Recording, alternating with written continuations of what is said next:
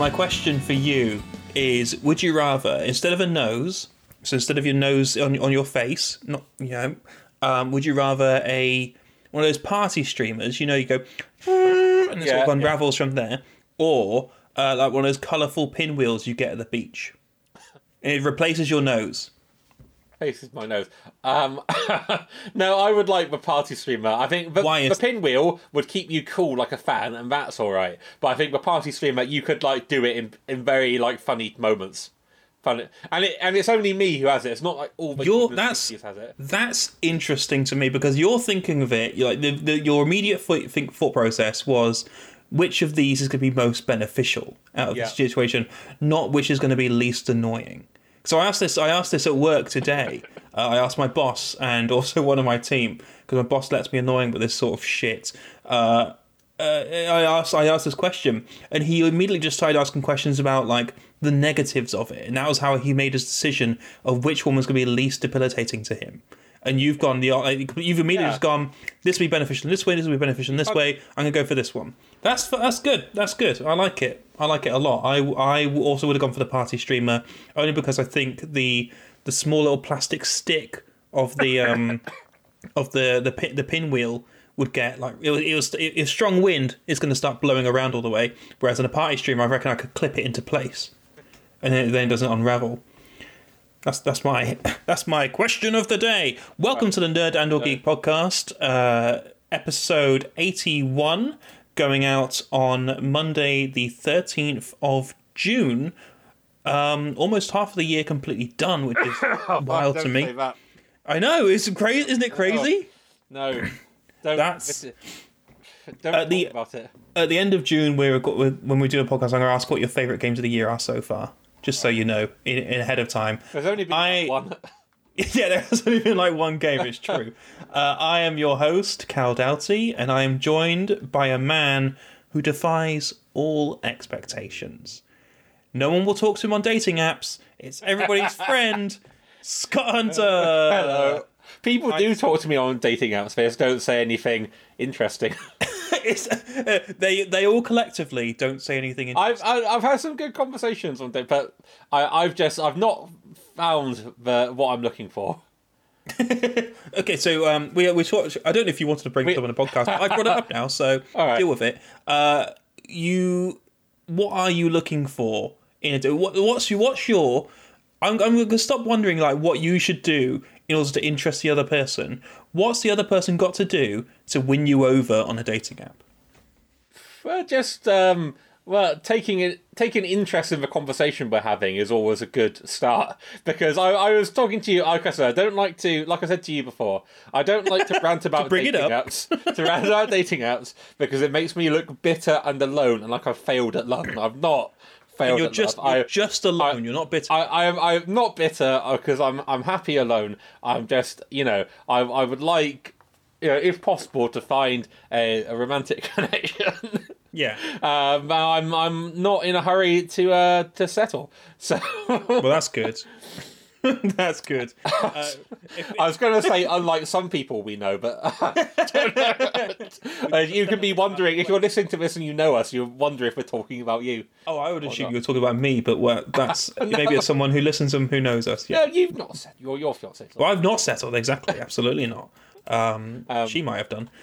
With so basically, like, taking interest in the conversation we're having is the start. Like, I don't want to feel like I'm the sole driver. I also, little rant, don't message me with just hey, all right? Because I think I've complained about this before on the podcast. I wouldn't do it to you. No. Don't do it to me. At least ask me a question about something, or something on your profile, or just something. Give me a comment on something on my profile. Just yes, something like that.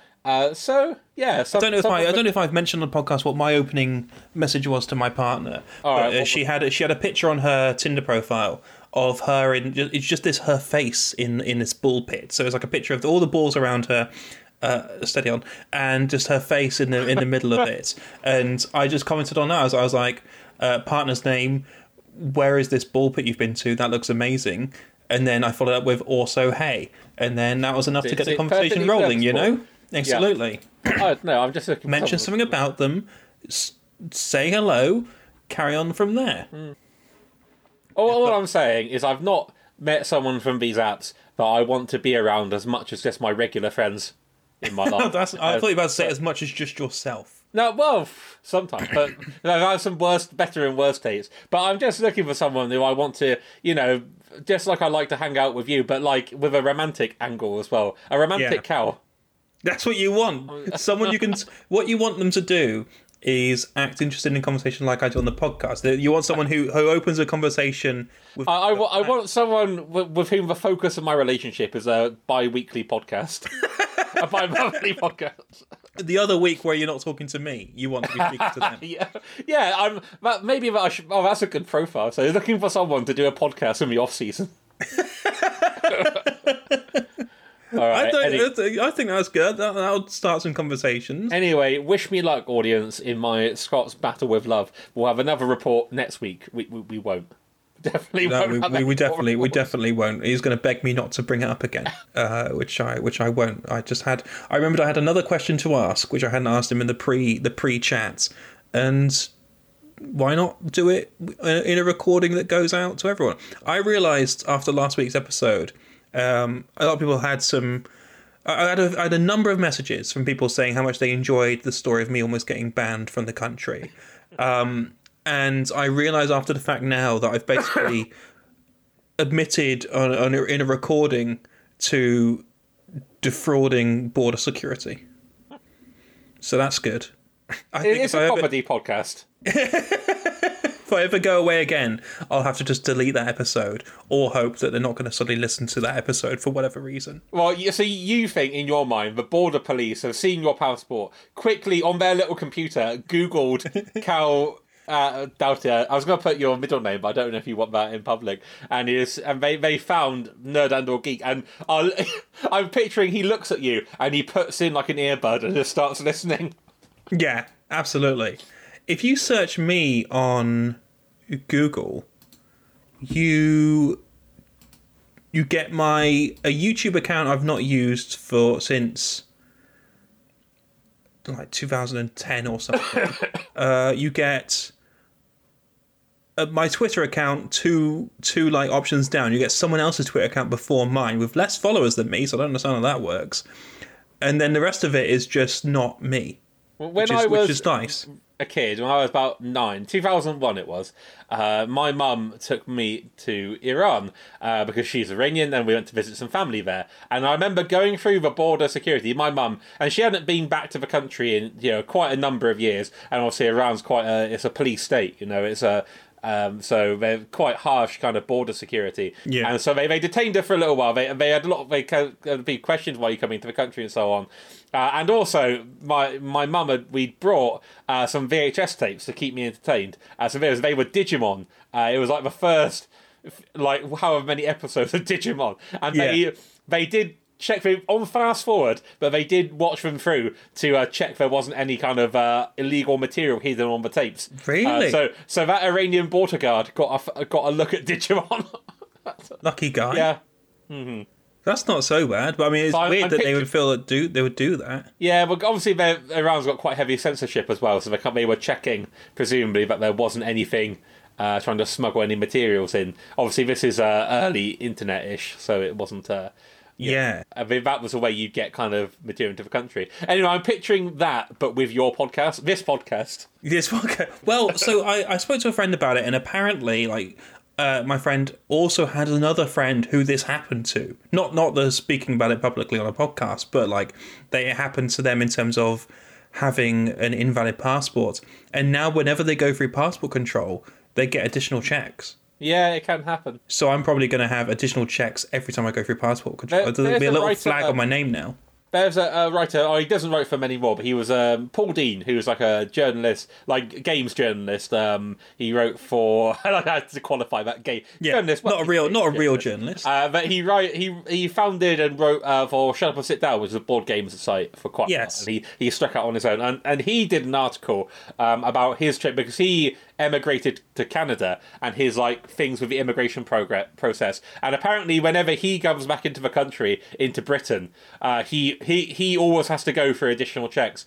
And he asked once, because he never had like an incident like that, but apparently in the article he was like, he asked once a border guard, why do I always get these checks? And the guard like looked at the computer and he said, someone with the same name as you has done something very bad. Great. Which is a bit disconcerting. Well, to any other Caldalties out there who may be having trouble going through border control from now on, sorry about it. Very sorry about it. Scott, how are you doing right now? I'm alright. It's hay fever season, which means I am congested and from now until like August. Great. So that's like the entirety of the summer. That's the entirety of the summer. I can't breathe through my nose. Good. I've got tears streaming down my face. Good. And I've got a cough. So you wonder why the women aren't talking to you. Yeah, well, but so many people get hay fever. I wouldn't mind a coughing, sputtery woman. You should put it on your Tinder profile. Just has hay fever. But has hay fever seek similar? Yeah. No, that household will be terrible to be in during the hay season. Both of you just making the worst noises ever.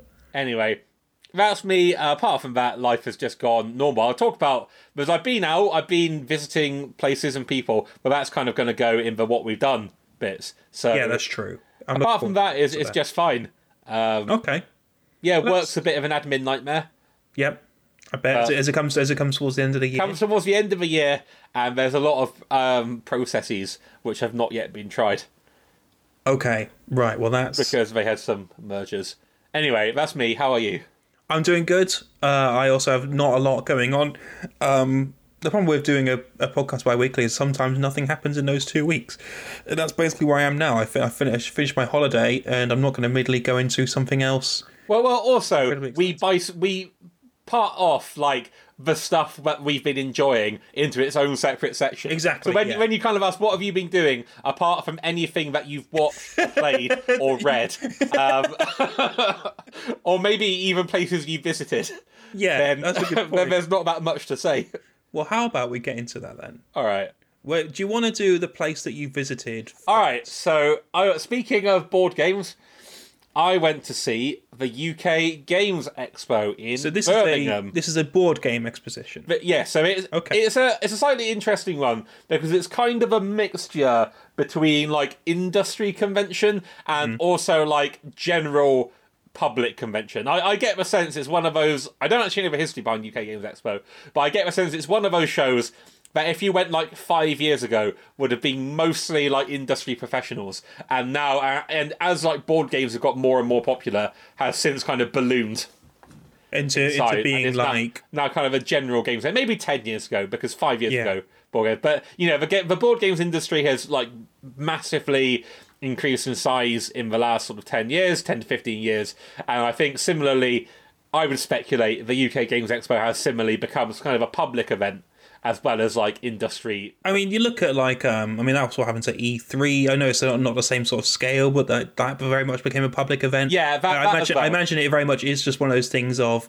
the owners of the event being like, hey, so many more people in the public would love to just come to these sort of things. I mean, E3 has gone back and forth over the years. I find this quite interesting because obviously right now they're sort of in a bit of a terminal decline, really. But over the years, they've gone next back year and forth. Apparently. Because it started as like basically a press trade show. So started off, you couldn't get in to E3 unless you had some kind of press pass. But pretended to have one. The standards of like what constituted a press pass were pretty low. Yeah. And then I remember in like the mid 2000s, maybe they were like, we're opening it up to all the public. Now anyone can go. And then they went back on that a few years later. And then it became like a nominally press event again. And now in the wake of like COVID, they've announced they're going to make it into like a big, what was it, Q-tainment. They're going to make you play a game in the queue or something. That's what they were going to do before the whole COVID thing hit. Okay. But yeah, they want to make it, I guess anyone can come. I think now, like I've heard, so they've announced they're going to be coming back again next year. So they've not done a public show last year, didn't do one this year, or not even a digital space this year. But I believe next year, the understanding is they're trying to go back to what made it good, which means maybe not having it as a public thing again. Well, the thing is, especially in the age of like YouTube and like social media, the definition of games like content creator games journalist is really loose. Really loose. Yeah. So it was easy to get a press pass before, and now I think it's even easier. Maybe we should give it a go. I don't want to go to E3. It sounds... if you'd asked me in like 2005 when I was like 14, I would have loved it. But I think I really desperately do not want to go. Okay. But somewhere I did enjoy going was the UK Games Expo in Birmingham. Let's talk about what you actually that was so it ran from like Friday to Saturday last.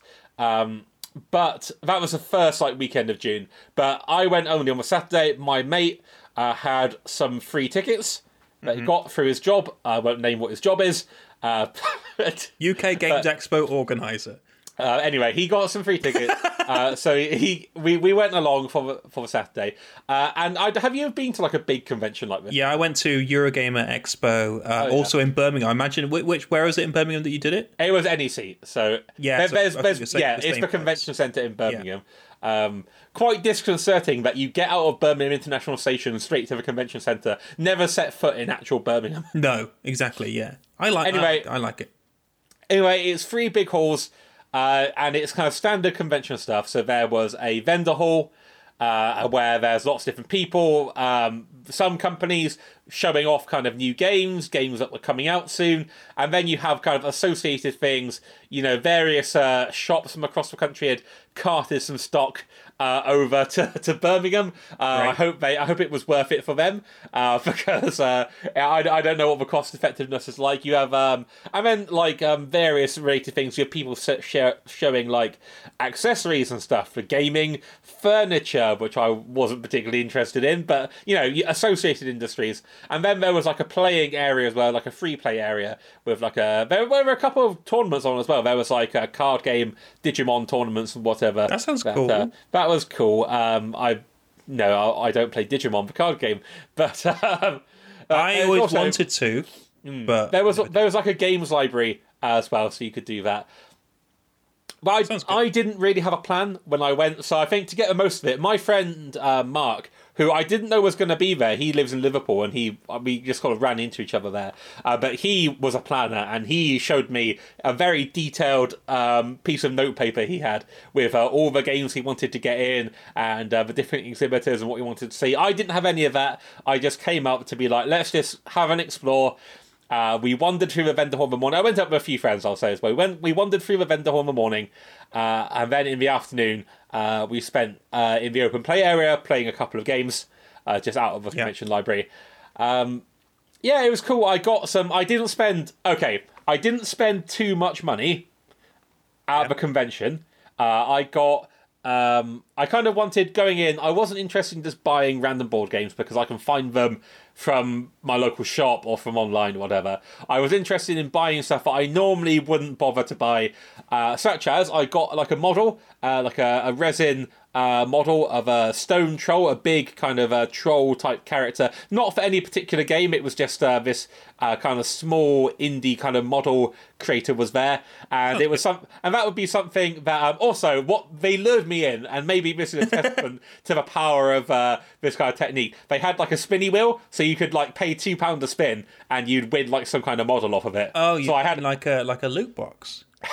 I had a couple of goes on the spinny wheel, except box. At least what I got, I could keep and trade and paint or whatever. Anyway, I had a couple of goes on the spinny wheel, won a couple of small things, and then I bought a bigger kind of Tron model. And that's the kind of thing that I probably, if I saw that online and it was like, that's plus £4 postage and packaging, I'd be like, nah, I can't be bothered. But because I was there, I kind of got it. £2? Yeah, go for it. Yeah. I got some discount paintbrushes, which are cheap but cheerful. They'll make some nice like paintbrushes for heavy duty work and stuff that I don't want to use my fancy paintbrushes on. And that was it. That was all I spent at the convention. So I was quite happy. Oh, I got a cheap Count Dooku as well for Star Wars Legion. Very good. And that was cheap. That was cheaper than it would have been to buy just from a regular retailer. Was the guy who you got this figure from, is it like a 3D print? Because I've seen like a few of these 3D printing figures on Etsy, for example. Was it that sort of thing? Or? No, it wasn't. So the Count Dooku I got, that was for the game Star Wars Legion. So that was from... No, I mean the other... No, it wasn't 3D printed. It was cast resin. Okay, interesting. So you can. It's kind of made out of the same stuff that you'd 3D print with resin 3D print, but this was actually cast in a mold. It wasn't 3D printed. I can tell that because it's got a mold line on it, which I'll have to take off. Thank you very much. but no, it's only a small mold. You expect mold lines, that's normal. So that was cool, but I didn't spend that much of a convention, but only because that morning Games Workshop pre-orders went live, and I pre-ordered the new Horus Heresy box set. They saw you coming. I planned to get it for a while. I'm on the Horus Heresy train. I've read another Horus Heresy book, which I will go into. So I'm on the hype train for Horus Heresy. I will paint up that box. What's the deal with Horus Heresy? Okay, so Horus Heresy, I told you before, it's basically the origin story to the Warhammer 40,000 game setting. But also, as well as being a fictional kind of setting within that, it's also its own separate game. And it's set in the time period, and it's pretty cool. It's more narrative heavy, and it looks good. So I'm going to paint that up. I'm nearly done with my Star Wars Legion. And then in the afternoon, we just went to the open play area and played a couple of games, and that was cool. So UK Games Expo, I would recommend. One thing I'll note is I did have a couple of instances of seeing like stalls or like promo banners for games and thinking, oh, that's cool, and then you look down and you're like, it's like coming on Kickstarter November 2022. Oh, so coming on Kickstarter later this year. Yes, so it's not even like it'll it'll launch this year. It's on Kickstarter. No, so it's pretty hard to get hype for like a game that is at least 2 years away probably, and they don't yet have the funding. That's if they get the funding about it. There was one company who had other games that they'd actually made, and then they had this other game like a banner for it. All right, coming to Kickstarter soon. There was one company. Why aren't they using the money from their other games to fund the new ones? I do think that the whole Kickstarter economy and like Kickstarter games and how companies use it, that's a whole other conversation, which I think is quite interesting, but not right now. But there was another company, they'd taken out an entire stall. It wasn't a massive stall, but it was like, you pay money, some pretty, not insignificant amount of money to have a stall in these convention spaces. And they'd taken out this entire stall for a game where they just were showing you prototype components for a game that will come to Kickstarter in like October.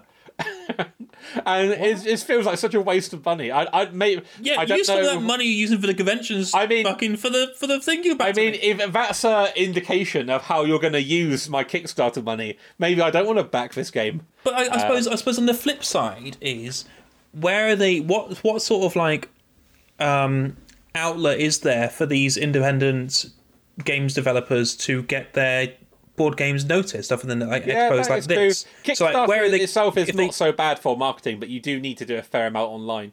Yeah, I just don't know where you would go to get that. So I suppose trying to drum up some form of like face-to-face hype makes sense. I think that the time period is a bit of a lapse, like, because I can imagine like your games on Kickstarter now. We've got a stall in Games Expo. Go to our Kickstarter now. Kind of makes more sense.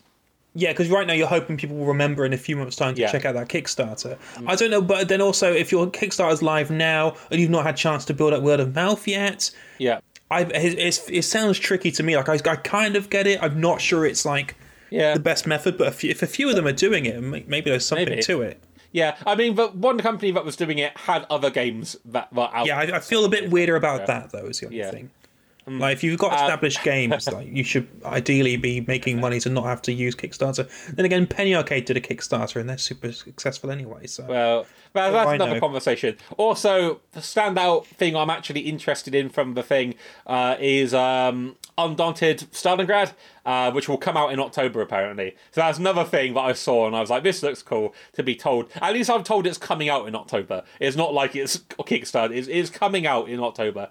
But the Undaunted games are some cool, like, card-based, like, war games, which I like. And they're like tokens and, like, a card deck, and they're fairly inexpensive for board games, and they're pretty cool. And the Stalingrad one's going to be a bigger box, and it's going to have some more kind of narrative elements, and that looks fun. I did, however, like, I didn't let on to like the person in the store that I've got like a history master. I'm quite big into history, so I didn't pump them with too many questions about Stalingrad.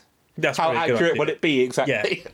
Yeah. They're probably just thinking, I wouldn't have done that anyway. Yeah, I don't want to be I have a history degree. So I'm gonna. This better be, just to let you know, this better be pretty accurate because I'm a pretty big deal on Reddit. I'm gonna be a doctor soon. So you need to get this right. The history subreddit really listens to me. Is that all right? What's the history subreddit Reddit like? How racist is it? No, so okay, there's Ask Historians is good. Because Ask Historians is tightly moderated. That's Ask Historians, not Ask Historians. Yes, ASK Historians is actually good because it's tightly moderated, so only people who know what they're talking about get to reply to questions. Good. Whereas history is more like a free-for-all, and you get the requisite difficulties with that. I don't browse I don't browse our history. I do browse our Ask Historians. Very good. Okay. That sounds good. Games Expo, I would come back again. I'd probably want to be more organised and get in some demos and stuff. Yeah, plan like ahead of time, I suppose. Yeah. Okay, well, very, very, very good, Scott. Very good. Speaking of history, I have been playing a game set in the past. Oh yeah? It's a game called Sniper Elite 5. You heard about the Sniper Elite games? They're World War II games, right? Yeah, they're World War II games where you play the sniper, and you're an elite being a sniper. You're quite elite as a sniper. The idea is they're sort of like stealth action games where the objective is to take out enemy soldiers and complete various objectives in these open worlds. Not open world, but in these like fairly open sort of Hitman-esque levels. I wouldn't thought this be your type of game. I mean, I like Hitman, and I like stealth games, and also it was on Game Pass. But is this not like Hitman, but you can only snipe? You've got other guns as well. It's more. Oh, I see. Yeah, while you're traditionally a sniper, you also have other weapons which you can use as well. So the idea is you're a World War II soldier. It is the main character. Like, well, in my family, we're all snipers. My dad's really disappointed, but I also use like a pistol. You basically play this guy. I don't know his name, but he's like an elite. He's sent in on these missions to get shit done. Soldier. Essentially, but not in the traditional sort of like Halo sense. More in like still a sort of sneaky sense. Like you're quite. You're a bit weak still. It's fun. You have these massive open levels, which is really cool. I've never played one of these before, and so I wasn't really sure what to expect. But you've got these massive levels, and it always puts you at like the very edge of the level, and then your objective is usually like in the very center of it. Like you have to break into this university, or you break into like a castle, and you have to steal some stuff. You have to kill a guy, and all the way through, like leading up to it, you've got tons of guards guarding the way, which you've got to hopefully. Wait, before you go forward, you are playing as one of the allies, right? You're against the Germans. You're not playing a German sniper. You're against the Germans. I will say that. Yeah, that's right. You're an American and you work with British people. So it plots you in this little level, and then you've got to sort of just make your way to the objectives. Fairly standard stuff, but it just all works so well. It's all just super satisfying to play. The way the soldiers move around is always like, ahead of time where they're going to be. Like you've got little binoculars where you can mark soldiers across the entire map. Like you can always just basically see from one end of the map to the other, which is just super. It looks really cool. It's fairly well detailed. It's not like AAA, but it's probably like AA. Okay. These don't mean anything anymore. I wish we just went back to A, B, and C games or whatever. But it looks very nice, and it's very cool to just enter these areas, these huge sort of Hitman-esque levels, and approach them a number of different ways. It's not like you can disguise yourself or anything. It's very much more action orientated. It's just how you sort of deploy that action. So a stealth aspect and plan my approach, very cool. I'm actually quite like that. It's not always sniping. Like you get to go sort of get up close and personal with people. You can sort of melee them down or stab them if you want to. When your character does melee, is he elite in melee or is he just okay? It's a quick one and done.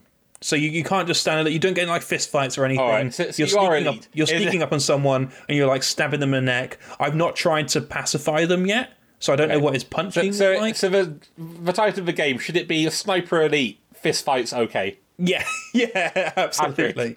Yeah. Like a report card at school. Absolutely, yeah. My issue with these sort of games is that I'm not that patient. So I imagine, like, I think it has about 8 levels in it, and if you're rushing through, you'll probably get it done in like an hour each level. And you could probably spend a good 3 hours on each level meticulously planning your approach. And I think when you would, like, each level has different missions similar to what Hitman does, where you can go back and redo those levels in different ways, but I'm just sort of trying to go through the main game right now. And I'm not patient enough to just meticulously plan out and slowly work my way through. I always start out that way. I always start at like an edge of the map, like, oh, okay, there's an enemy, I've got all these different enemies marked. I'm going to move in slowly. Every weapon you do, everything you do makes noise, and so you've got to choose your moments to shoot accordingly. There's a great bit in the third level. There's a plane flying around this castle, and you can time your sniper shots with when the plane's overhead, so that the enemies won't hear you shoot them. And that's just like a really cool way of the way that handles. But so I'm patient for those bits, and eventually I'm doing that for like half an hour. I'm slowly picking people off. And as soon as I get noticed once, I'm like, fuck it, here we go, all guns blazing. I just lose any sort of patience for stealth. And I think that's partly because as good as the game is when you're being stealthy, if you mess up, it will just kind of chuck guards at you from nowhere. So it's not like there's a limited number of guards, or it certainly doesn't feel this way. It doesn't feel like there's a limited number of guards where if you take them all out, no more will come from you.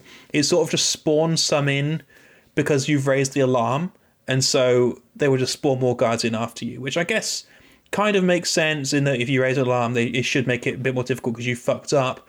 But it got to some points where anything I'd planned out ahead of time was completely wasted now, and anything I tried to do to escape these guards would just cause more chaos. And it just felt that it feels like there's moments where if I make a mistake, there's no way I can fix it. And so that becomes frustrating because suddenly I'm just on the back foot and then all stealth is out the window. Especially when you get to like the inner bits of the levels, there's no more sniping to be done because you're in quite close quarters. And so it gets a bit frustrating.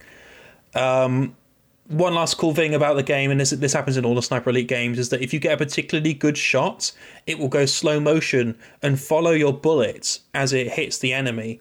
And depending on what settings you've got on, it will either just show it hitting the enemy in slow motion, or you can have it so it does like an X-ray thing, sort of like Mortal Kombat X, where it takes away all their skin and shows every single bone or artery or something breaking in the body as the bullet passes through it. And I had to turn it off. One, because it's disgusting, and two, I think my partner would have left me if I didn't turn it off.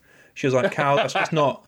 It's just bad. It just makes me look like a psychopath." Exactly. I guess that's probably cool for some people, but it does feel very weird when you're just taking joy out. I get they're Nazis, but you're still just taking joy out of your bullet, just absolutely decimating the inside of someone's organs. It's odd, but good game. Sniper Elite 5. It's a lot of fun. It's a lot more fun than I was expecting it to be. It's great. It's really good that it's on Game Pass. It's really great. I'd recommend it. That's Game Pass for PC and Xbox. Eurogamer gave it an essential. Oh, I know. Some other people weren't as kind, but it seemed to be a bit hit and miss with people. But I might download that now. It's good shit, Scott. I think you would like it. It's certainly good to just sort of dick around in, and the story is nothing. I have no idea what's going on because I skipped the cutscenes because I do not care about sort of just some bog standard World War II. We've got to beat the Germans bullshit. Well, you know the plot already. Exactly. I know the plot. I know there's no spoilers here because you know how World War II ends.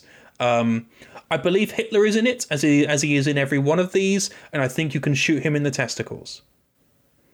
He only has one. Well, I think you can shoot that one, or you can make it so he only has one. 85 gigabytes. It's a big game. It's honestly, once you get into it, these levels are massive, Scott. They're really big. It's really great. They're like so detailed. Very, very well. It's very good. Maybe download it after the podcast so your internet doesn't go all weird. What's the next thing you've been doing? I mean, we both saw a movie. We did both see a movie. You want to talk about everything, everywhere, all at once? I'm happy to talk about that. Why do you get the ball rolling, and I'll chip in with my opinions. I'll first start by saying it's really fucking good. Yeah, Everything Everywhere All at Once is I guess, being really successful. It's one of those arty movies that has seemingly found success with a wider audience, which is good. Because when I say it's arty, I mean genuinely it's like a well-considered, well-written, pretty well-shot film. It is deserving of the title artistic. It's not just sort of... Yes. Sometimes movies are like, oh, it has a few weird shots and therefore it must be cerebral. This one, like, it's good. It has something to say, but I'm not going to make out that also, like, it's a egghead film or whatever. It's very dumb at times. It's very, like, in a way that it knows it's dumb. It's very, very... What I was surprised about is how funny this film was. I was like, when I saw the trailer, I was expecting it to be weird. I would call it an action comedy. Yeah, I was not expecting it to be as funny as it was. I suppose it makes sense because originally it was apparently written for Jackie Chan, but it's... Yeah, that to give you... It would have been good to see Jackie and Michelle Yeoh in a movie together. I think Jackie Chan was meant to be the main character originally. I'm not sure if Michelle Yeoh was even meant to be part of it originally. Oh, that said, shout out to... I'm not going to pronounce this correctly, but Ke Huy Quan as Waymond. Great actor. Oh, so great. Yeah. So, do you want to tell everyone the plot of this, the synopsis, I guess? I'll give kind of a general theme. So, Michelle Yeoh plays this woman, Chinese immigrant woman to America, first generation immigrant. And she and her husband, runs a laundry shop in sort of Nowheresville, California. And they're quite they own their own business, but they're quite poor. They've got problems paying their taxes. That is, in fact, for this action comedy, a lot of the plot stems from like taxes and tax related matters. But they're barely making ends meet. She's got her husband Waymond, who is supportive and a hard worker, but he's kind of a bit passive. Not kind of like a sweeping sort of romantic kind of guy. He's quite kind of timid. And then she's also got her daughter, from whom she's kind of estranged. They see each other, but like they've got like a standoffish relationship. The daughter's gay, but the mother's not so comfortable with that. The grandfather, the mother's father, is visiting or come to live with them from China. I think he's come to live with them. Yeah. After he originally rejected his daughter from wanting to marry Waymond. Yes. Back in, I think it's implied Hong Kong, but they don't exactly say it. So they've kind of got that sort of odd family dynamic. But then one day, when on this particular day where they've got to go to their kind of IRS office for a meeting about their impending tax bill and potentially tax fraud as well, because they've misfiled some stuff. And also that evening they're having like a Chinese New Year party. Some odd things start happening. Basically, the most important day for them that they could possibly have. It's the important day. Studies and Waymond, the husband, seems to change personality at times. He tells Michelle Yeoh, what's Michelle Yeoh's character's name? I can't remember. He tells Michelle Yeoh, like, I'm your husband from another dimension. We need you to help save the universe. Evelyn? Evelyn. I think it's Evelyn. Tells Evelyn, we need you to help save the multiverse. And like general kind of heroic, kind of far out stuff like this. And then we see sort of a descent into that as things get more and more unreal. As she starts reaching across the multiverse to just sort of take these different abilities. So the sci-fi concept is there is kind of a prime universe where it all went wrong, where they figured out ways to jump into other universes, and what you can do is you can kind of switch places with yourself in another universe at various kind of levels of divergence from your own reality, and you can kind of get all their experiences and therefore learn. So there's a version of you in another universe who learn how to do karate, so you can kind of you can get all their experiences, and then you'll kind of have that knowledge and stuff. So, but however, doing this kind of created a monster. So this sort of multiverse hopping's created a monster that Evelyn may have to stop and perhaps come to terms with her own familial relationships and life choices along the way.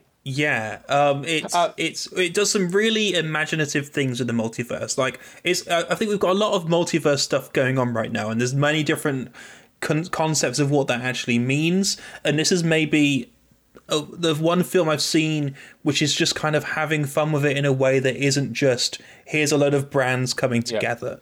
Needless to say, light on science, high on concept. Yeah, massively high on concepts and high on incredible fun. Like it does so much of this. Yeah, it gets inventive. It goes to some really fucking weird places, and I love it. Basically, it's a descent into insanity, really, as the multiverse starts to truly fall apart around the nexus of this one. Really, the familial relationship, because all the different four family members have to kind of come to terms with some things along the way. Yeah, absolutely. So it mixes, and it was good. It was very heartfelt. I felt it emotionally affecting. The relation, all the performances really good, and you get a real palpable feeling of kind of pathos that Evelyn is having about her life choices, and maybe her life isn't so exciting, but maybe is that good or bad, etc. And I don't want to spoil too much. I will say. Probably the movie ran a bit too long. We didn't need so many cuts back to other multiverses. I think while I always found certain multiverses funny, some of them, the joke sort of was just repeated a few times. But there is a multiverse, I get it. There is one universe which is a parody of Ratatouille, essentially. Yeah, and you know what? I actually disagree. I wanted as much of that as possible. That's the one where I was like, we can go back to this as many times as you want. You didn't need Hot Dog Dimension too much. No, the Hot Dog Dimension I think was overused a little bit, but I don't want to spoil too many of these dimensions because it does some really cool stuff with them. And you liked it as well, and you're not even big into art films. I don't really care about art films, although it's or art film in general. If you could just give me something to just distract my mind for a bit, that's usually enough. Which I'll be talking about more in a second. I had a really great time with it. I went to see it with my partner, and she described it as one of her favourite movies ever. Yeah, it was good. Also, shout out stars from. I Think You Should Leave, Detective Crashmore / Santa Claus. Yeah, that was a really great little bit of just like, he's here, I guess. I mean, that guy is like a natural actor as well. Yeah, of course he's a natural actor. I do think of him as Detective Crashmore from them. And for that it's amazing that you could typecast someone from one sketch. And for that reason, I would call this movie a cosmic gombo. yeah. I had such a great time with it. I think it was really great. Right. Big fan. Go see Everything Everywhere all at once if you can. It's funny to me that it came out at the same time as Doctor Strange in the Multiverse of Madness. Which for as far as I'm aware, I don't know. I don't watch Marvel stuff anymore. I believe it is not that imaginative with the multiverse. Whereas this indie film very much is. Okay, so Doctor Strange Multiverse of Madness, I've not seen it, but it's one of a few Marvel films I've been interested in seeing in a while because it's directed by Sam Raimi. Yeah, but this is Sam Raimi. I feel like anytime Marvel gets like a fan favorite director on anymore, I feel like it's still just Marvelized version of whatever they usually do. Yeah, it's not like he gets. It's not like he gets to just let loose and do the Sam Raimi thing. It still has to be a Marvel movie first and foremost.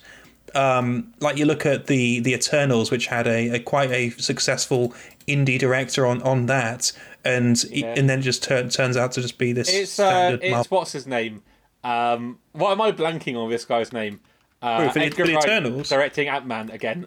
Oh yeah, exactly. Yeah, although he didn't actually end up directing that. No, because creative differences, creative differences. All right, creative differences being they wanted him to make a Marvel movie, and he didn't really want to make that. Well, Cal, tell us, what have you been watching to distract you from your life choices? I've been playing something else to distract me from my life choices. So speaking of games or things which have no real depth and are just distractions. I loaded up Diablo Immortal, which... Can I posit an alternate kind of intro for this game? Yeah. I know what you're going to say, but yeah, let's do it. No, so Diablo Immortal is banned in Belgium and the Netherlands. Well, it's not banned, but they legally cannot release it because it contains loot boxes. And you know what else? There's a brand, Cal, of varnish spray varnish that I use. Well, I used to use for model painting to spray varnish, and but it was unfortunately banned in the EU simply because they thought that the formula might cause some kind of cancer. And even though in Britain we've taken back control, I still cannot buy it in Britain. But I'm just saying, the EU banned that brand of varnish because they were concerned about the health effects of its solvent formula. They were concerned it might give you some form of cancer. And similarly, playing Diablo Immortal is a lot like having some form of cancer. Yeah, just like you will still get that varnish because it's how you want to do your painting. I'm down to my last tin. Last tin. Oh, what are you going to do after that? I guess I'm just going to use the water-based varnish in my airbrush, which is probably better for me. I felt it right to, at the very least, check out this Diablo Immortal, which is Blizzard's free-to-play Diablo game for phones. Do you not have? Don't you guys have phones? Remember, so they had a disastrous. You have a phone? Well, no, I have a tablet. Right. I did buy a tablet recently for Diablo Immortal. Partly for games that are coming out. I feel like my video game knowledge is very limited when it comes to mobile games, and from what I understand, there is some people doing some fairly interesting stuff in that space these days. A lot of it is just gacha shit, which Diablo Immortal very much comes under. But I think there's some interesting stuff which I didn't really want to miss out on, so I got myself a decently priced tablet, also to give this sort of stuff a go. But Diablo Immortal, Blizzard's foray into making their Diablo game on mobile, and definitely not PC, apart from they've also released it on PC. It is... Do you remember Diablo 3? Yeah, I do. Imagine if you made a roller coaster version of Diablo 3, where it's less open, less sort of exploration, and more just straight to the running from A to B, fighting enemies, getting loot. And that's basically what this game is. All of the characters and all of the scenarios look like Diablo 3.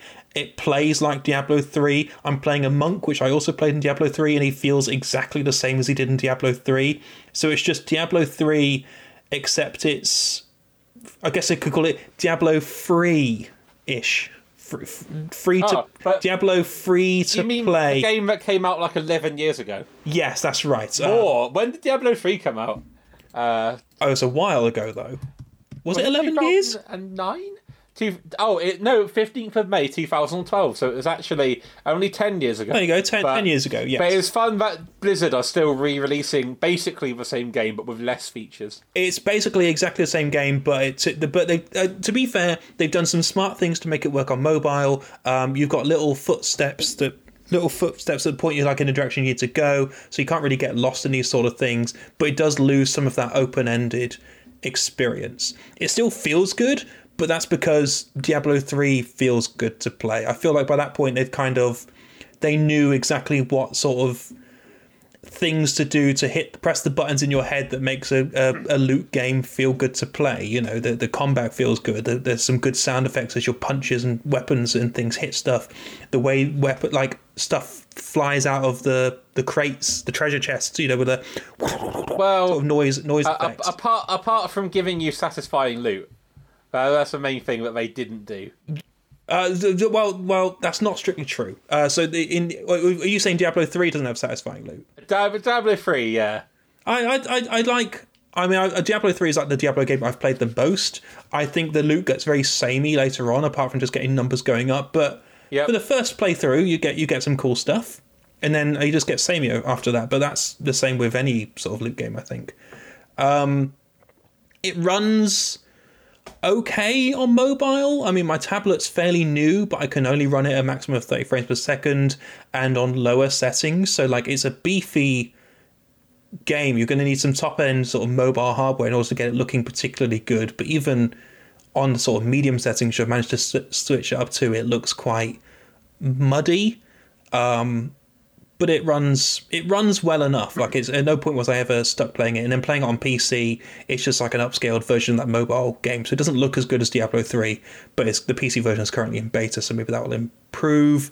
It's partly an MMO. I know Diablo was always multiplayer, but in this game, you do the tutorial thing. It's like all instance, and then suddenly you enter a town, and it's just there's other players running around, and you're in like a public. It's like Baron's chat all over again, but people just talking nonsense over and over, which was really weird to see.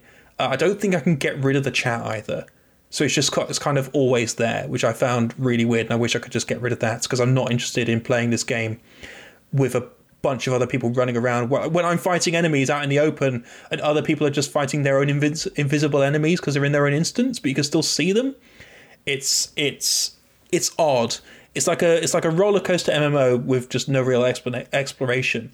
But I do often get a sort of Diablo itch, and I don't own Diablo 3 for PC or for new consoles or anything. I only own it for PS4, so it's sort of like scratch that Diablo itch for just to quickly jump in, and I've played a few hours of it.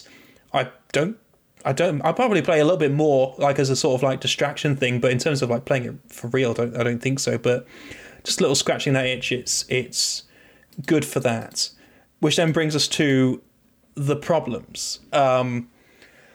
It's got some fucking shit as hell monetization. Yeah. It's got monetization up the wazoo. It's got a battle pass. It's got loot boxes. It's got 3 kinds of currency. Which, honestly, it chucks this stuff up in your face as part of a tutorial. There's like 3 different kinds of dungeons you can do, or rifts, I suppose they're called. There's like I forget the name of them, because honestly, every cutscene, every little thing, we're just trying to explain a bunch of shit at me, I skipped because I don't care for any of that stuff. If you can't teach me how to play a game in a way that isn't just me reading menus over and over, I'm skipping that shit. I'll learn it on my own. But like it feels like it's constantly just chucking currency and stuff up at you, which is, I don't know. I've played mobile games which aren't as upfront with it. Like, I've played gacha games which aren't as upfront with this sort of thing.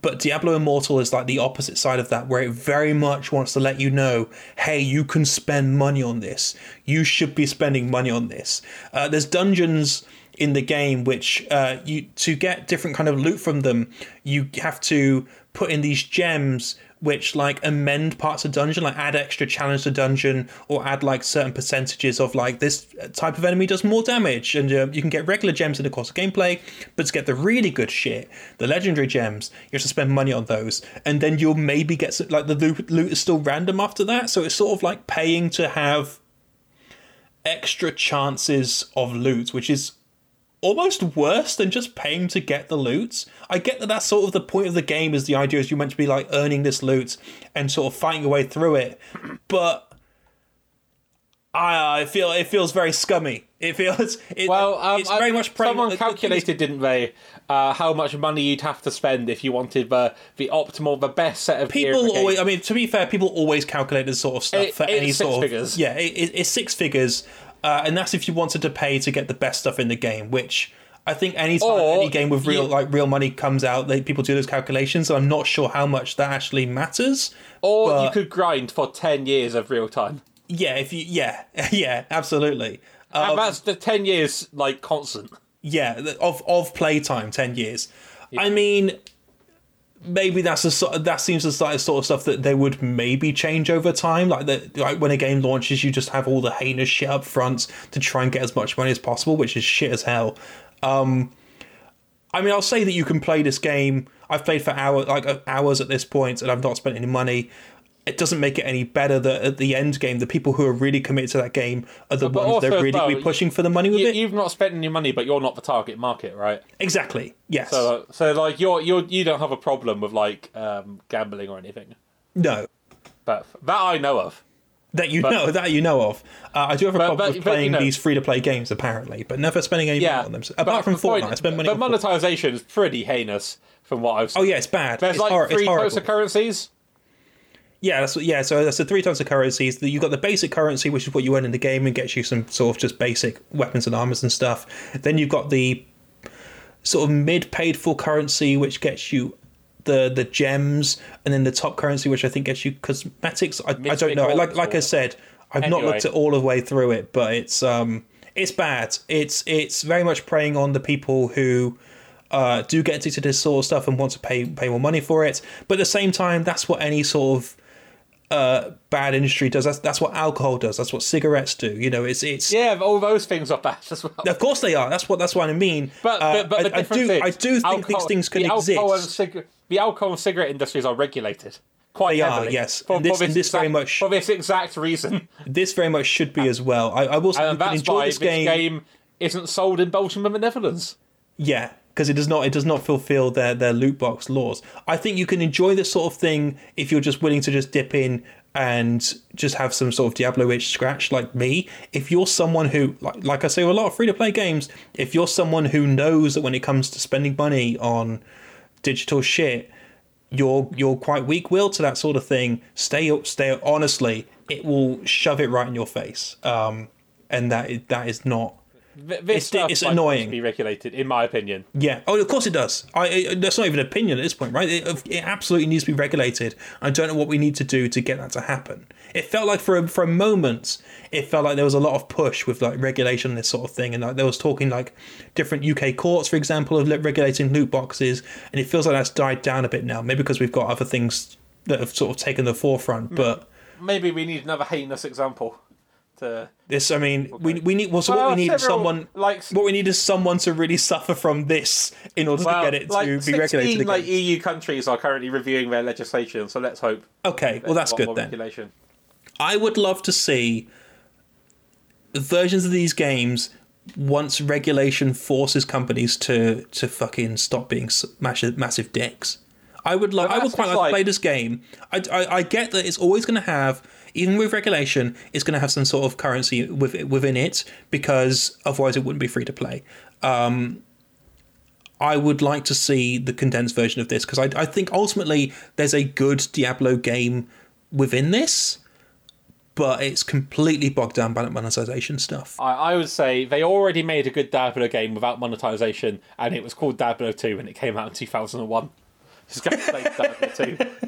There's a great article actually on Polygon, I think it's Polygon, talking about how this game showed them that actually this sort of monetization is where loot games were heading all along. Like this is what loot games have always have been. It just the stuff for monetization hasn't been there in the past. I'll find a look. I'll put a link in the bio of this podcast, but it's good to read that and sort of see this is kind of what Diablo has always been, just now with real world money. So. Diablo Immortal, out on phones and PC. There's a difference between paying a fixed price and having a game with those kind of mechanics in, and then having a game that will use those mechanics to get more money out of you. Well, absolutely, yeah. I think they meant in terms of like recognizing their enjoyment of it, but yeah, it's a shame that stuff ruins it, because otherwise, I think it's a fairly decent mobile version of Diablo 3 that I'll probably put some more time into, just as a what can I do while I'm doing something else kind of game, you know. How are you a homeowner and I'm not? I do everything. I don't spend money on these games. I don't spend that money. Everything right. I mean, I'm a homeowner. And you play all the gacha games. I'm a homeowner through luck, I suppose. We don't need to get into that. I've not earned my home. That's for sure. Okay. Self-admitted and not. No, absolutely. There is nothing to look at with me and be like, oh, he's got it, or he's got it all together, because I did not earn this. It might look like I have it all, but the truth is, inside this man is a little boy who never learned how to not play gacha games. Hey, like 3 gacha games got announced at the game at the Summer Games Fest yesterday, and I'm probably going to play all of them. You've done something else this? All right, I've read Fulgrim, Horus Heresy, Book 5 by... How many books is that this year now? This is quite a few. I'm on a big audiobook train. I'm on a big audiobook train, so I've listened to quite a few. By Graham McNeil. So that's Fulgrim. Warhammer 40,000 Fulgrim? Well, the Horus Heresy is not in the 40,000 universe. It's in Horus Heresy. Oh, it's pre 40,000, isn't it? It's like 39,500. It's 30,000. It's 10,000 years before.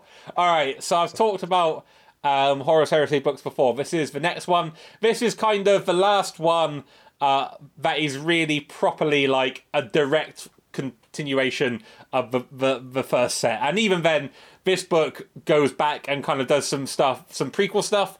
So, big long book series. The first 4 are kind of in sequence, and Fulgrim starts before all the other books, but then is going to finish up afterwards at the next big plot thing in the Heresy storyline. I wanted to like this one, but I do feel it was a bit too long. It was a lot longer. It was a 16-hour audiobook, and I felt like it was a lot longer than long. Than the other ones. It is how many pages was that? Does it tell you how many pages it is equivalent to? No, it doesn't tell you. No, it doesn't tell you how many pages it actually is. But it's longer than the others. But I felt like it outstayed its welcome in parts. To give you a reference, it starts out before the other books that have come before it, but it only gets to the new stuff in the final fifth, part 5 of the book, which is right. It kind of feels like it's treading some old ground. Like, it goes into a lot more detail. It's about the Emperor's Children Legion, who are a legion of Space Marines who will start out as very prim and proper. They're all about perfection. They're all about carefully kind of orchestrated tactics and being sort of martially superior. But they get corrupted by chaos. Specifically, the Chaos god Slaanesh, and become all about excess and kind of arrogance. And looking down on other people. So that's kind of their story arc. How these kind of very prim and proper sort of legionnaires descend into excess. Right, okay. And it does get there. It goes into some... The thing is, we'd already kind of seen that in some of the previous books. Like, I feel like we kind of got the important parts in previous books, because in previous books, you've got the 10th Company, Saul Tarvitz, Eidolon, Lucius, all those characters that we love or love to hate, and they love them. all involved in the main action. Everyone loves Saul Tarvitz. He's a good character. And Lucius, can't forget Lucius. Can't forget Lucius, poor sweet Lucius. But they're involved in the main. I have no idea what I'm on about. They're involved in like the main action. They're interacting with all the other characters, and Fulgrim takes you to kind of some of the characters who are away from the main plot and going into a bit of how the Emperor's Children get so corrupted. But spoiler, they go onto a weird planet, they find a weird artifact, and that artifact starts speaking to the Fulgrim the Primarch. So I hate it when that happens. Yeah, and I feel like we've kind of seen this plot before. Some Primarch finds a weird artifact which talks to them a bit, and they go a bit mad. I think that's in Primarch. So all the Space Marine legions, they've got a Primarch who is like, they're the genetically engineered sons of the Emperor, the self-proclaimed Emperor of humankind, and all the Space Marines are genetically, they use the gene seed of a Primarch to kind of create the legions. So there's a lot of kind of gene craft, weird science gene craft going on. Right, okay. So Fulgrim is a Primarch of the Emperor's Children, and he finds a freaky sword, and the sword starts talking to him. The thing is, Fulgrim's not a very interesting character, alright? None of the Primarchs are really. What I want, I've said this before from Horus Heresy books, is like human perspectives. You want to see relatable humans and how they view this big sci-fi world with these kind of genetically engineered super soldiers and these Primarchs who are kind of godlike beings, and it's interesting to see that from a down-to-earth human perspective. But Empress Fulgrim has a bit too much Primarch point of view. I'm okay with having some Fulgrim point of view, but it's a bit too much. And also a bit too much Space Marine point of view as well. I do feel like we've they introduced several side characters who kind of exist to just fall a bit to chaos and then go, that's a bit freaky, isn't it? And then they die. Well, that just happened. So I'd much rather catch up with Solomon and Saul Tarvitz down on this van than catch up with whatever Fulgrim's doing in his wars. Well, but I don't want to be... Solomon. I don't want to be too hard on this book. I like large parts of it. There are some good mortal characters. You have some cool remembrances. The Emperor's children are well into their artists, so they've recruited a bunch of human artists to make kind of deify the Emperor's children and their art, and of course the artists get caught up in all this as well. And I really like the encounter. Fulgrim has an encounter with like an elf space wizard on planet. Right. That's all right. Eldrad Uthwan. I can see Eldrad getting a bit annoying as the books go on. We'll have updates later. Did I get annoyed by Eldrad? But he was all right. Make a note of it now, listeners. Did Scott get annoyed by Eldrad Uthran, the elf space wizard? Look, what sort of voice does Eldrad have? He has an old man voice. No, annoyed by him. He is like give a it whispery voice. Give it a rest, right. Space Wizard. Give me the Space Wizard that's like, hello, I'm Eldred Ulfran, the Space Wizard. I'm here to help you defeat the Space Marines. This is my my punishment for making fun of you during Final Fantasy talk, isn't it? Because this is what it's like. This is what it's like when you talk about Final Fantasy. I'm talking about... I like it. I like hearing it. All I'll say is... There had a lot of interesting stuff, some cool background. It didn't feel very weighty because they get to the next big part of the plot. So for what's happened is Horus, he's like the War Master, he's the head of like all the legions. He's fallen to chaos, and he's like conspired to.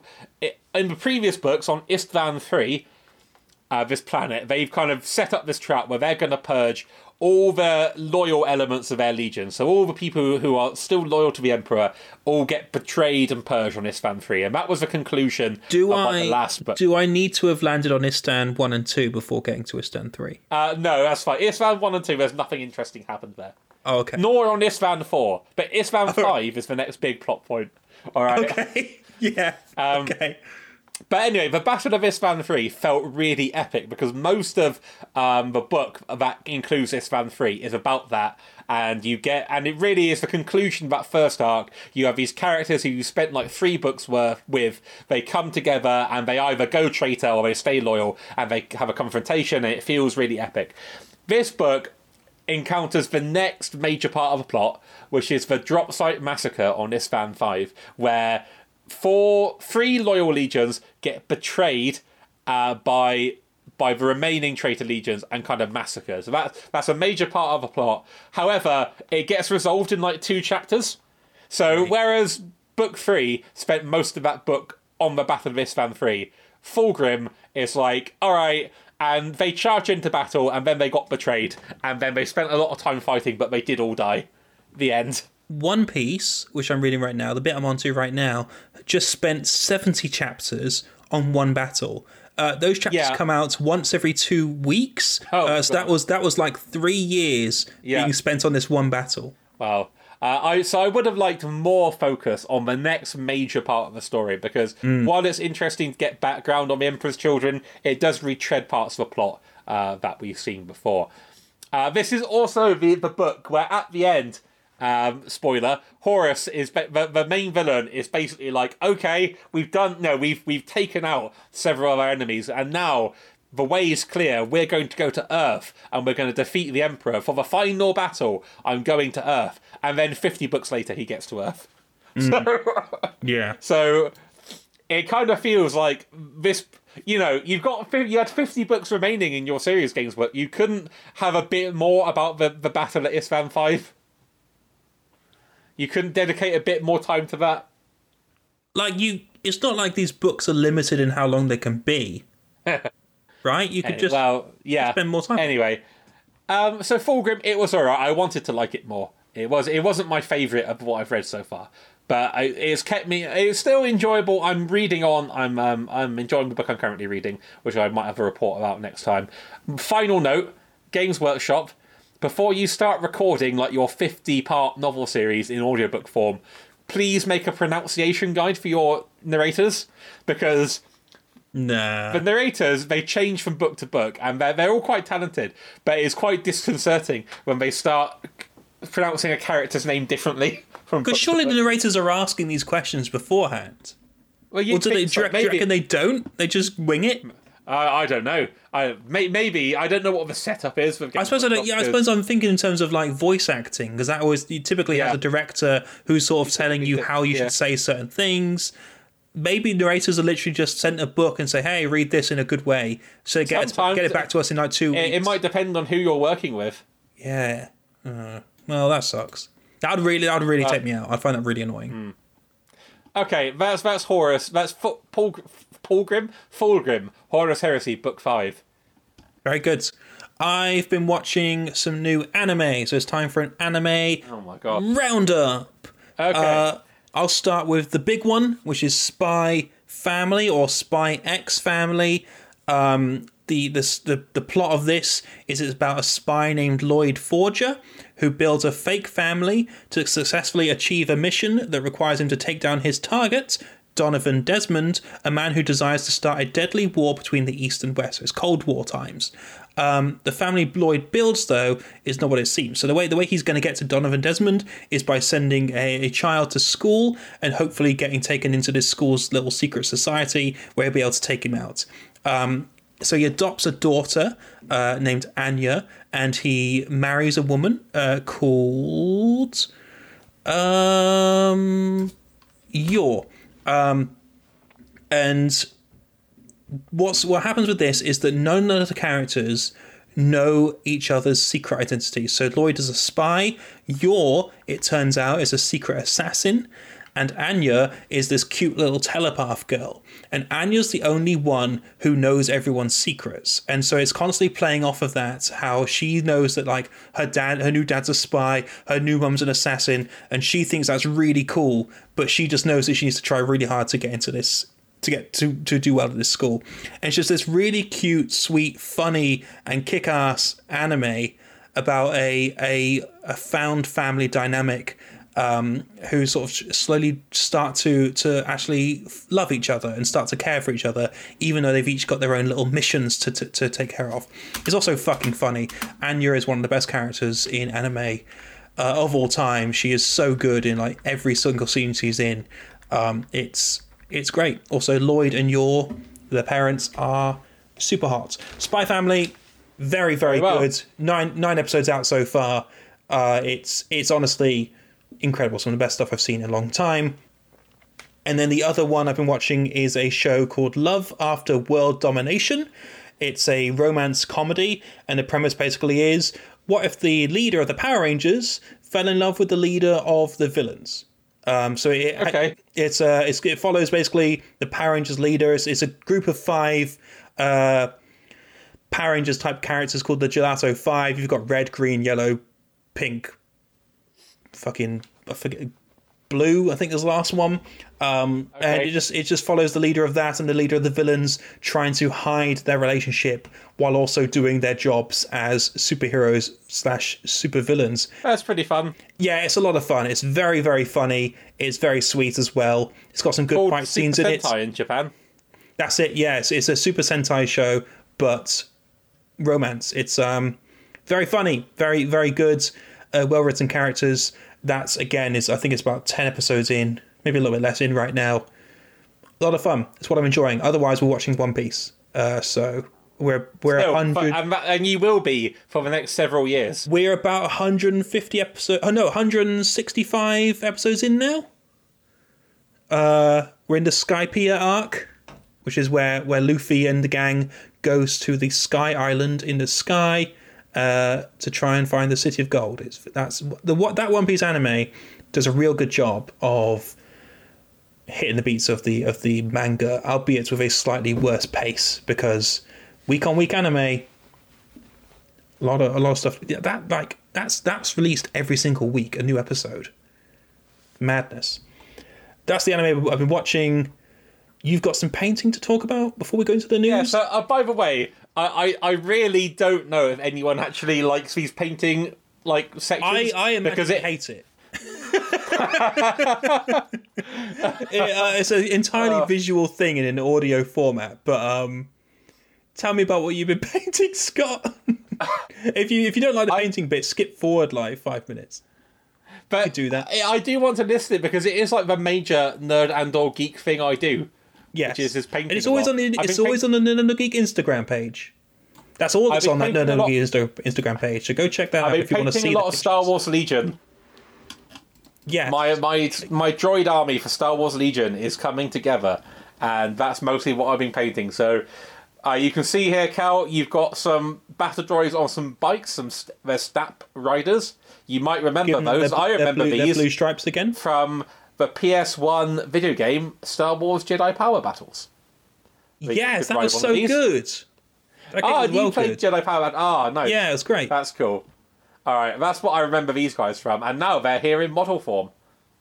Yeah, they're pretty good. I never got past the second stage of that.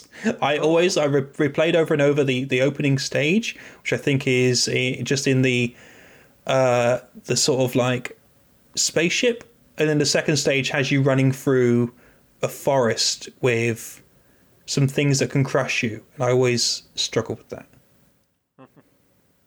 I've got Darth Maul. He's cool.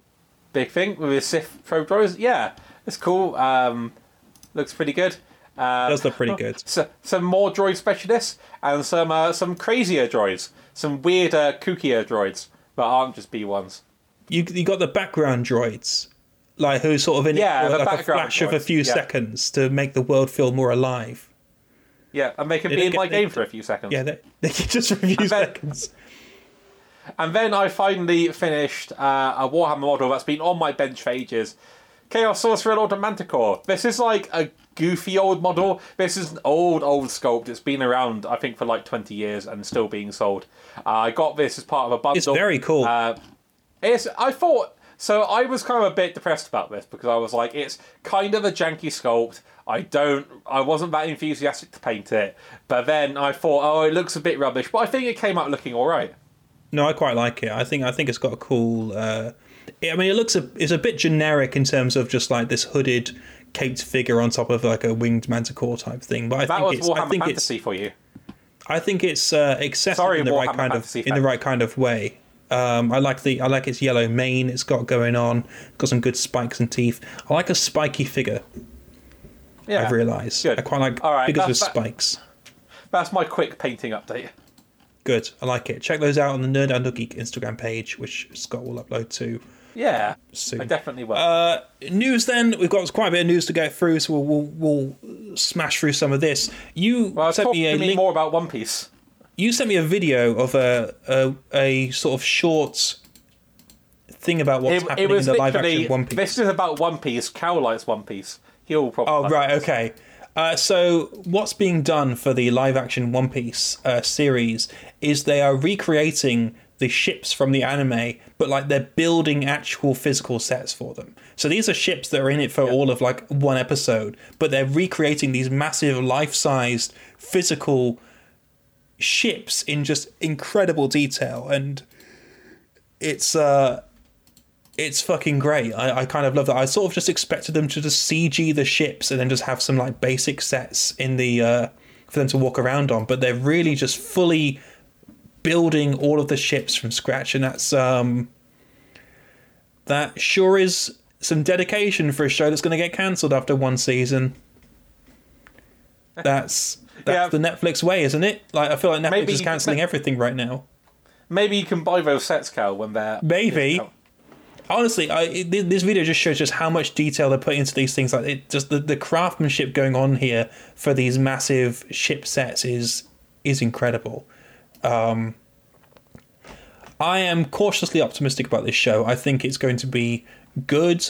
I think it's going to cover the most boring part of One Piece before things actually get interesting. I mean, One Piece is always interesting, but the opening of that show is very much just sort of like laying down ground rules, and that's where this season takes place before things get really good. So it's going to be a shame that this is going to be like just cancelled after one season. And are you going to watch it? Are you going to watch the build-up with no payoff? Pardon? Are you going to watch it when it's all build-up and no payoff? I mean, there is payoff to individual stories told in this sort of like opening bits. Most of One Piece is like payoff to stuff that's sort of in the background, and then you get payoff to it like years later. But I'll watch it. Maybe it'll surprise me. They'll renew it after a first season, but I just don't think that's what Netflix are doing right now, especially when they're building every single fucking ship that shows up in that show. And there's a lot of them because it's a pirate show set at sea. So we'll see what happens there. Summer Games Fest happened, and I'm not going to go into every announcement that happened at the Summer Games Fest. That was happened yesterday when we're recording this on the Friday. It happened on Thursday. There were some interesting things announced. What was weird is that like every other game announced was a spaceship Dead Space-esque horror survival game. Like they announced like 8 of them. There's just a lot of horror survival spaceship games being made. For some reason. You know the scene in Futurama where they go to the TV network that's run by robots, and they're like, this is the robot that's programmed to make skating decisions based on random dice rolls, and he rolls the dice and says, game shows are back. I imagine that, but for like game developers. Yeah, they're like Dead Space horror games are back. Yeah, we're making Dead Space again. A Call of Duty was shown, but what was especially weird to me with this is the ratio. And this is like the big game show for the year, and the majority of games shown were like indie games, which maybe just sort of goes to show just how much this pandemic has kind of fucks AAA development. Has to deal with like games publishers increasingly, even more so, bundling all their money into one like game that they think will print money. Yeah, I mean, yes, in a way, definitely. AAA development right now is just kind of fucked, and indies are having to pick up the release schedule. It's good that it means that indies get a time to shine, but it sort of just shows how unsustainable constantly making the biggest game ever is, when all you can ever do about it is announce today, like fucking. Both of Bethesda's games, which were meant to, so Starfield was meant to release in November this year. That's been delayed, or it might be in October. I don't know. Redfall was meant to be released this year. That's been delayed. Halo got delayed for fucking ages. I feel like every big game that was meant to come out this year or even last year has been delayed again to next year. So anyone who's bought a new console, like me, has kind of just been sat like waiting for the big thing to happen. You chump. You absolute chump. Okay, kind of, but it's like I think it's just really showing the fact that nowadays AAA development just cannot sustain any kind of regular releases. You can't base your like console strategy around that, and you can't base your game buying around that. There was a whole thing a couple of weeks ago before we recorded the last podcast, which I didn't actually get into, of how people were like mass unsubscribe. It became like a Twitter trend of people unsubscribing from Game Pass because it didn't have enough new big games on it. And Game Pass has a lot of value, and a lot of stuff I play on Game Pass right now are the smaller games that I wouldn't necessarily have tried otherwise, partly because they're there, I subscribe to it, I might as well, but also they're right, there is no real big games coming out on Game Pass because there's no real big games coming out anywhere. Yeah. Like Sniper Elite 5... I was saying to you, like, it feels like nothing has come out since March. Exactly. I mean, things have. I've been playing games, but I can't remember that. I think the last big game I played, I don't know if Pokemon counts because that still feels like a sort of like reduced experience in a way. But like the last big game I played was Horizon Forbidden West, and you know what? Kirby. It was fine.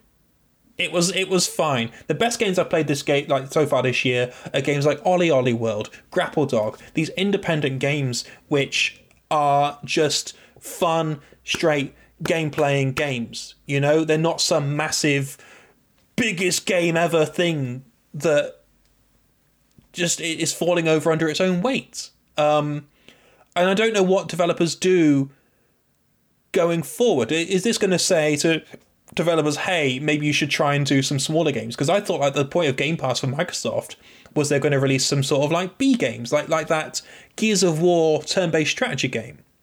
They released that and then basically did no more B games after that. Like, they've got the Minecraft games, I suppose, but otherwise they're still very much focused on the big, heavy, biggest game ever versions of their games. Yeah. When, like, surely now is the time to maybe experiment with smaller stuff, especially in light of the pandemic and how much that's put. You'd think so. back.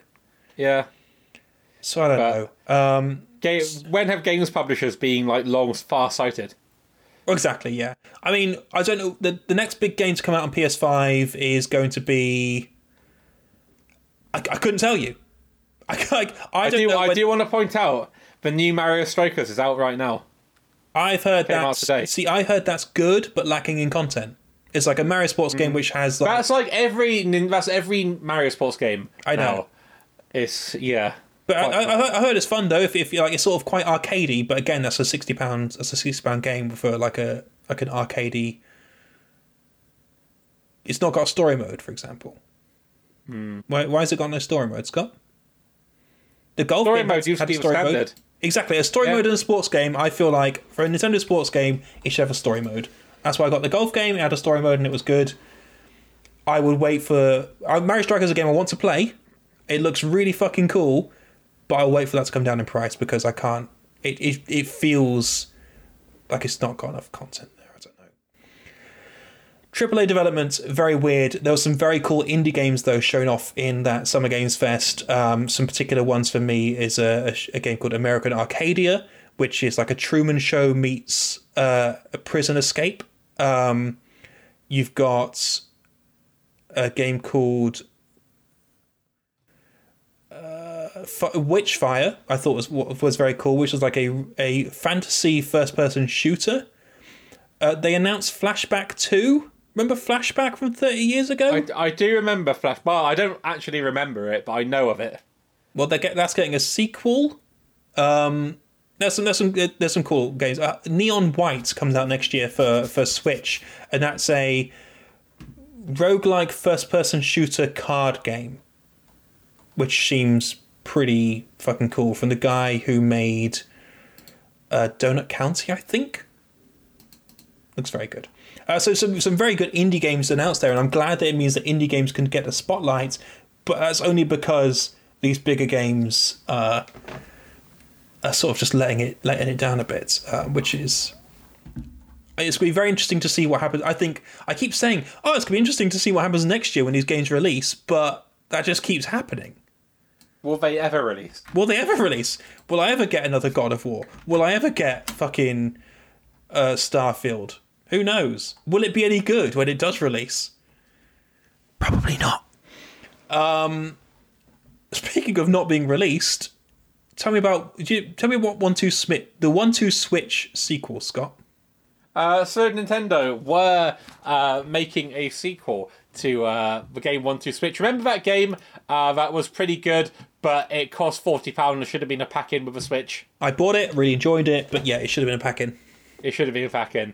Well, apparently the sequel got cancelled. It's been completed. The sequel was made, but it's been cancelled as it tested horribly with its target audience. Which is, I mean, it's surprising to me that Nintendo would make a party game which is so bad they can't release it. They've released some really bad Mario parties in the past. So I can't imagine how bad this must be. Alright, what's the deal with this game? Okay, so this is a Eurogame article. It says Nintendo, apparently they were inspired by Jackbox Party Pack. Good. So that's Jackbox is the game where you, on your phone, you link up... I guess you can do it on a computer as well, but on your phone, you go to... it's played in your phone browser.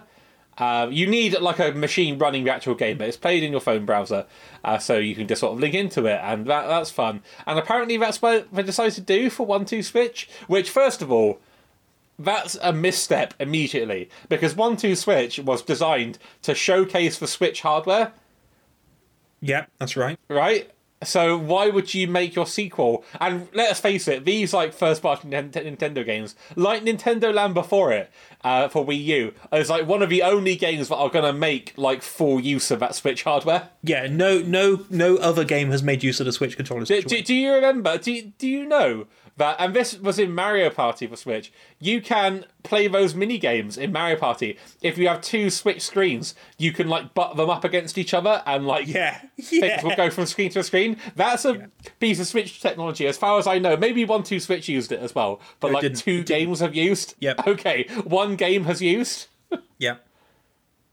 Like once you switched to the really cool thing with the Joy-Cons where you could like feel how many balls were in like a fucking... The HD Rumble in the Joy-Cons is actually a really impressive technology, but no developer will ever use it effectively. One, because they're mostly... they make multi-platform games, which is fair enough, target audience and so on. But it means... The fact that they make multi-platform games means that they cannot, exploit the HD Rumble too much. And also, it's often a lot of... effort for not very much reward unless you design the game around it. But the HD Rumble is very impressive, and 1-2 Switch was like the only game that did anything with it. So they decided not to do that because they didn't want the sequel to eat into the original's ongoing sales, which does make me think, why not just bring out some DLC for the original? Like why make some new games for it? Why give that a go? Yeah, why make a sequel anyway? I bet you could do a cool puzzle game with the HD Rumble and the Joy-Con controllers. I bet there's definitely some sort of puzzle concept you could do there. Oh, yeah. Like an invisible Picross type thing. Yeah. Something simple. Playtesters are said to have found its mini-games, which included musical chairs and a twist on bingo, as boring and tedious. Great. Ooh, those aren't words you want to hear. No. The response was reportedly so bad that some employees within Nintendo began suggesting the game could damage the company's reputation for quality software if it released. So we don't know what's going... Apparently Nintendo has been silent on to whether they will actually release it. But that's pretty mad. So that's 1-2 Switch may be coming to a console near you sometime in the future. You know what? If it released, I'd buy it. I'd have to know, Scott. I would have to know. One Nintendo game does seem to be releasing and having some cool stuff, though.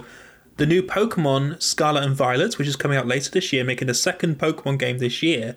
Its latest trailer revealed that it's going to have a fully open world, which you can explore at any point, but also it's going to have 4-player co-op, where you can connect online with your friends and then just go off exploring the world, like the same world together. You don't have to be able to do it together. For the looks of it, you can just both be at like other ends of the world, but you're just both in the same like instance, I guess.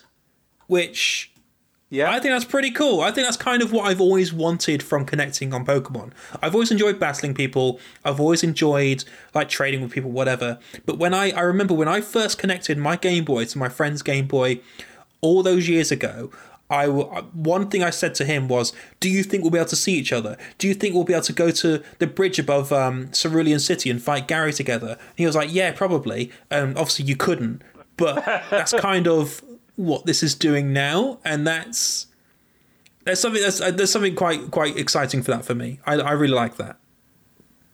I just wanted to raise that. Have you got any thoughts on that at all? Yeah, sounds cool. Makes sense. It is actually something new for the series, which is what I want from the new Pokemon game. Yeah. Also, they announced 3 new Pokemon, and one of them is called Lechonk. It's a pig. But I think Smoliv... Smoliv is very good. Smoliv has got a great little anxious face on it as well, which I really love. You like all the anxious Pokemon. I love the anxious Pokemon. I love them so much. That's the Pokemon thing. Loot boxes we mentioned earlier, and you mentioned about the European countries joining the fight against loot boxes. What's going on there? European countries, 16 European countries, 18. Yeah, I was wrong when I said that. Countries' consumer groups have joined the fight against loot boxes. So 20 consumer groups from 18 European countries are launching a coordinated action asking authorities to pass regulation on loot boxes. So it comes off the back of a new report from the Norwegian Consumer Council entitled Insert Coin, How the Gaming Industry Exploits Consumers Using Loot Boxes, which is a very straightforward and agreeable title. Yep. So this seems, it's fairly kind of as expected stuff. They want a ban on deceptive design. They want extra protection for minors. They want transactional transparency, such as, what if you had to spend £100,000 to get the best loot in 003? On average, you would have to. And it's all full of stuff that I really kind of agree with, particularly highlighting FIFA 22 and Raid Shadow Legends. But I don't know how much detail you want me to go into, but it's fairly agreeable stuff. Yeah, it's good to see this. I don't know how much difference it will make, but hopefully this is a push in the right direction of just being like actually getting this shit sorted, as you mentioned. We've kind of covered this earlier, but I hope that this is really like the ability for them to make a difference here. I mean, when 18 countries gather together to do this sort of thing, that can hopefully be... Yeah, you can read the report if you want from the Norwegian. It's in English from the Norwegian Consumer Council, so you can just read it. Yeah, I'll give that a read. I'd recommend others do so as well. Finally, we've got some union news. So hot off the heels of the Raven Software Union being formed. BioWare contractors in Canada, this is Keywords Studios Edmonton, which supports BioWare projects like Mass Effect Legendary Edition, have voted unanimously in favour of a union. They announced on Monday. And again in the QA department. Yes, in the QA department, which is where a lot of that, especially the crunch and the abuse happens. The Alberta Labour Board counted the votes Monday and found all 16 eligible QA workers voted yes. They announced that the total in the news release they put out. So, yeah, they're going to be forming a union. The Keyword Studios QA worker, James, said that we're ecstatic. We're super happy. It will assist us going forward in bargaining that the whole team is completely united on this effort. They started unionizations in March after the studio implemented a return-to-office order that meant hundreds of dollars in extra expenses for commuting workers. Already frustrated by low pay, the workers found higher commuting costs harder to swallow and also found the work-from-home flexibility a meaningful benefit. They said they don't receive paid time off, which made going back to the office more challenging too. Developing any COVID-19 symptoms would mean having to take a personal day off rather than simply being able to work from home. We all got together and started talking about what it would look like in terms of cost for each of us individually.